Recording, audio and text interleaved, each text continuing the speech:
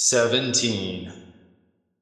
In every base, there was a place like this, some place dark and hot and deserted, where a Barabelle could go to hunt and clear her mind, some place filled with the smell of local soil and the rustlings of alien prey. Saba was deep below the tat nest, creeping down a crevice at a speed only a reptile would recognize as motion, her darting tongue stinging with the acrid odor of Julio's fractured bedrock, her mouth filled with the bitter taste of Jaina's insubordination. Master Skywalker had allowed his niece to take part in the rescue mission only on the condition that Saba was in command. Yet when matters had grown difficult, Jaina had submitted, as always, only to her own emotions. Saba did not consider herself worthy to question Master Skywalker's judgment, but she did fail to understand his wisdom in permitting the disorderliness that encouraged such behavior. Disobedience led to chaos, and chaos led to ineffectiveness. The crevice opened into a cavity ahead, and the faint odor of meat that Saba had been following grew stronger. All of her thoughts went instantly to the hunt, for the prey was often near its litter. She did not know what she was stalking, of course, but the smell suggested another predator. Herbivores rarely dragged fresh carcasses back to their lairs. To her Barabelle eyes, which saw well into the infrared spectrum, the entrance looked like a dark diamond opening into the cool gleam of Julio's bedrock. She crept another step forward and heard the soft scratch of movement inside the lair. She waited, every muscle tensed to pounce on anything that poked its head out. She had been careful to mask her own odor by rubbing her scales in crevice dust, but such efforts were never entirely successful, and a worthy quarry usually smelled the predator long before the final attack. Another rustle sounded from the cavity. Saba started steadily forward, a tenth of a meter at a time. If the prey had not fled or showed itself by now, it was not going to. The musty odor grew stronger, with just a hint of killick sweetness, and she came to the entrance.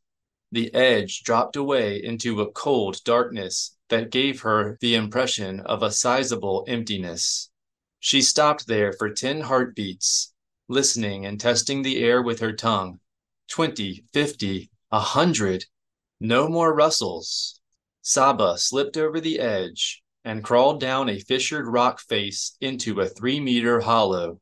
She could not sense any other presences in the area, but the spines along her dorsal ridge had risen on end, and that usually meant something exciting was about to happen.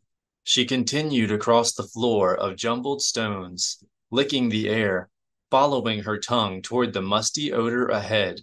A few steps later, Saba peered over a boulder and found the source of the rustles. A flat stone ahead was littered with about 24 cuticle exoskeletons, all empty and split down the spine for molting. They ranged in size from smaller than Saba's thumb to a little larger than her head, and they were so light that even the unfelt movement of the cavern air made them quiver and rustle. Scattered among the empty shells were dozens of small bones, enough to make 6 or 7 wabbas. Most were stripped of their flesh and cracked open, but a handful in the center of the pile still had some meat on them, fresh meat. Sensing that she was closing on her prey, Saba activated a glow rod and went over to the exoskeletons. They were a familiar dark blue, but with thick knobby chitin like that of Raynar's guards. Starting to feel puzzled, and therefore short-tempered, Saba blew aside several of the largest ones and shined her light into the tail-width cleft that ran a meter down the center of stone. It had been precisely cut, as though by a laser saw, or perhaps a lightsaber. Her prey was growing more interesting. The cleft held 4 hexagonal cells, each about 5 centimeters in diameter and constructed of Killick spitcrete. One of the cells remained covered by a plug of dusty wax, but the other three were empty. A soft rustle rose as the empty exoskeletons were stirred by an air movement so gentle Saba did not feel it. She flicked out her tongue and tasted a bitter hint of apprehension, but felt nothing in the force except a faint stirring of her danger sense. Strange prey. Her tail twitching with anticipation, she scraped the last cell open, using the talon of her smallest finger to pluck out the insect egg inside. It was withered, gray, and dry, not worth eating. The bitterness of the air grew stronger. The scales between Saba's shoulder blades rose in excitement, and she swept her tail around in a swift arc that ended in a knee-crunching impact. Her prey landed with a crisp slap of a practiced warrior, winning Saba's instant respect by not crying out in either pain or surprise.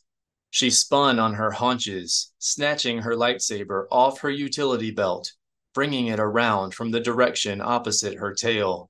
A crimson blade sizzled into existence and blocked. Then a force wave blasted across the chamber into the wall opposite. The air left her lungs as her skull slammed against stone, and a ring of darkness formed around the edges of her vision. She could see only her prey's red lightsaber and his seated silhouette. She felt nothing in the force from him, only the same vague danger as before. Now, this would be prey worth taking. The Shadow Man returned to his feet and remained where he was, gathering himself to continue or arrogantly waiting for Saba to ask who he was. First mistake. Saba sprang, sissing in delight, ignoring the murk in her head, bringing her arms around in a vicious overhand slash. Her prey, she wasted no time wondering who he was, limped 2 steps back, then brought his crimson blade and stopped her swing cold. Saba brought a knee around, driving for his rib cage, and felt like she had struck a statue. He slipped a palm heel under her guard and caught her in the chin, sent her staggering back. Strong, too. Saba kicked a fist-sized stone off the floor, then used the force to hurl it at his head and followed it in with a cut at his knees. He pivoted past the stone and met her attack, catching her blade on his and sweeping it up in a disarming counter-arc, power fighting against a Barabel and winning.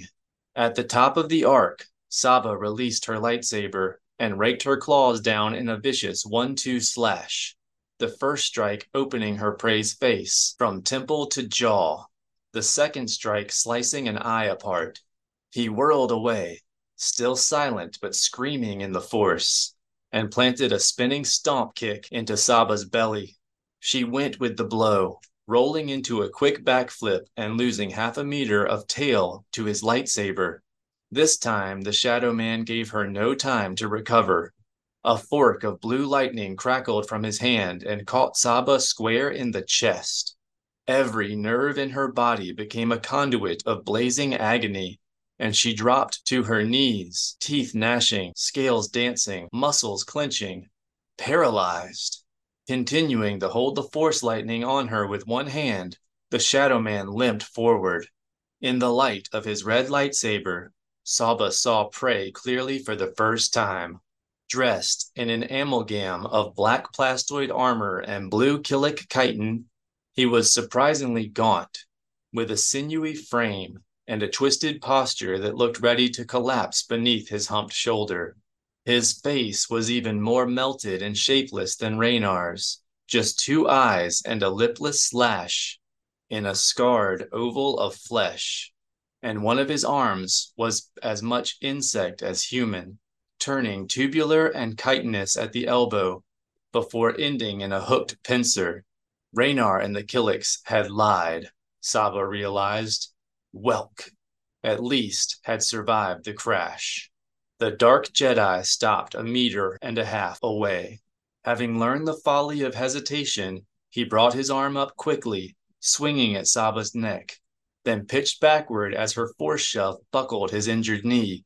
His lightsaber scraped along Saba's skull, flooding her mind with a pain so hot and blinding that she could not tell whether the force lightning had stopped. She sprang away anyway and slammed into his chest, driving her prey the last half a meter to the ground, clutching blindly at his weapon arm, biting into his throat. She tried to rip the wound open, but lacked the strength to keep her jaw clamped and came away with only a mouthful of blood. Still, the bite took her prey by surprise. She found herself in the grasp of the force, flying through the darkness. She reached out, calling her lightsaber to hand, and had it in her grasp when she hit the cavern wall. Biting off a black curtain of unconsciousness, Saba slid down the wall and landed on her feet. Her vision was blotchy at best, and she could not even hear the customary snap hiss as she ignited her lightsaber. She sprang up at her prey anyway, covering the distance in 3 short bounds, and nearly lost her balance when she landed in his blood. Welk retreated 2 meters and leveled another fork of force lightning at her. She deflected it with her lightsaber and pivoted past, sissing in excitement. It was turning into a good hunt, a very good hunt. She rushed to close the distance. He brought his lightsaber to a middle guard and retreated another step. Saba attacked high, but her reflexes were fading and his lightsaber flashed up to block. He retreated another step. She launched a spinning advance, bringing her blade around in a shoulder slash, whipping her bloody tail around at his legs. She was smooth, but slow. He blocked the shoulder slash and hopped over the tail sweep, then rolled his blade over Saba's in an excellent block assault conversion. The attack might have opened her throat had there been a way for him to block Saba's trailing foot. As it was, she swept his feet from beneath him and continued into a second spin, bringing her lightsaber down across his pincer arm, then planting a foot on his remaining arm and rolling her blade around to add a neck wound to the arm he had just lost. That was when Saba's blotchy vision proved costly. She sensed something flying at her from behind and turned to look, but saw only dark against dark. The rock slammed into her head wound, and then she was kneeling on the floor, her lightsaber in a high guard with no recollection of how she had landed there. Her sight was worse than ever, narrowed to a tiny circle, and her senses of smell and taste had gone the way of her hearing. This was becoming a hunt to remember. Seeing nothing ahead but a narrow cone of rock, Saba stretched into the force and felt more danger than before. It seemed to have her surrounded, as though her prey had extended his presence over the entire chamber. She began to weave her lightsaber in a blind defensive pattern and rose. Something spongy and warm landed on her shoulder beneath her head wound. She hoped it wasn't her brains. Saba began to spin in a slow circle, and finally her narrow cone of vision fell on her quarry, fleeing toward the cavern wall at a fast limp, blood pouring from his neck wound, the cauterized stump of his severed arm waving uselessly in the air. Good. The prey was weakening. Saba shut down her lightsaber and bounded after him, her heart pounding in anticipation of the final kill. She reached the cavern wall 3 steps behind him and hissed in surprise as something landed on her back and pierced her neck scales with a sturdy proboscis. She reached over her shoulder and felt a creature about the size of her head. Cursing her fading senses, she pulled it off and found herself looking into the dark eyes of a small, blue-black killick. It spread its mandibles, and a stream of brown fluid shot from its tiny mouth. Saba barely turned away in time to protect her eyes. The slime began to eat away at her cheek scales. Acid! Saba felt her dorsal spines rise and knew another attack was coming. She dropped into a crouch, and a small boulder slammed into the slope above. She jumped out of the way as it rolled back toward her, then, holding the killick at arm's length, glanced up to see Welk glaring down at her in disbelief. Saba jammed her lightsaber against the Killik's abdomen and activated the blade. The discharge that followed was not quite an explosion. She lost only 2 fingertips instead of an entire hand. The fireball did little more than scorch her scales and bedazzle her eyes. But exploding Killiks? When Saba looked up again, Welk had started climbing for an exit crevice. She sprang after him and collapsed to her knees 2 steps later, feeling weak and nauseous.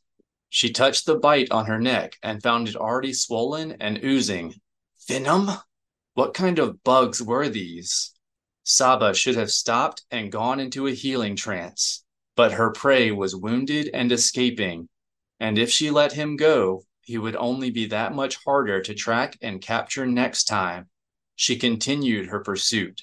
Her muscles obeyed reluctantly, stiffly, as though she were dropping into a hibernation without the sleep. She drew the force into her, calling on it to strengthen her, to burn the poison from her body, and staggered after her quarry. Saba was only 3 meters behind when a second proboscis pierced her leg. She glanced down and found another small Killik latched onto her calf. She plucked it off, and holding it so it could not release its corrosive bile in her direction, tossed it high into the air.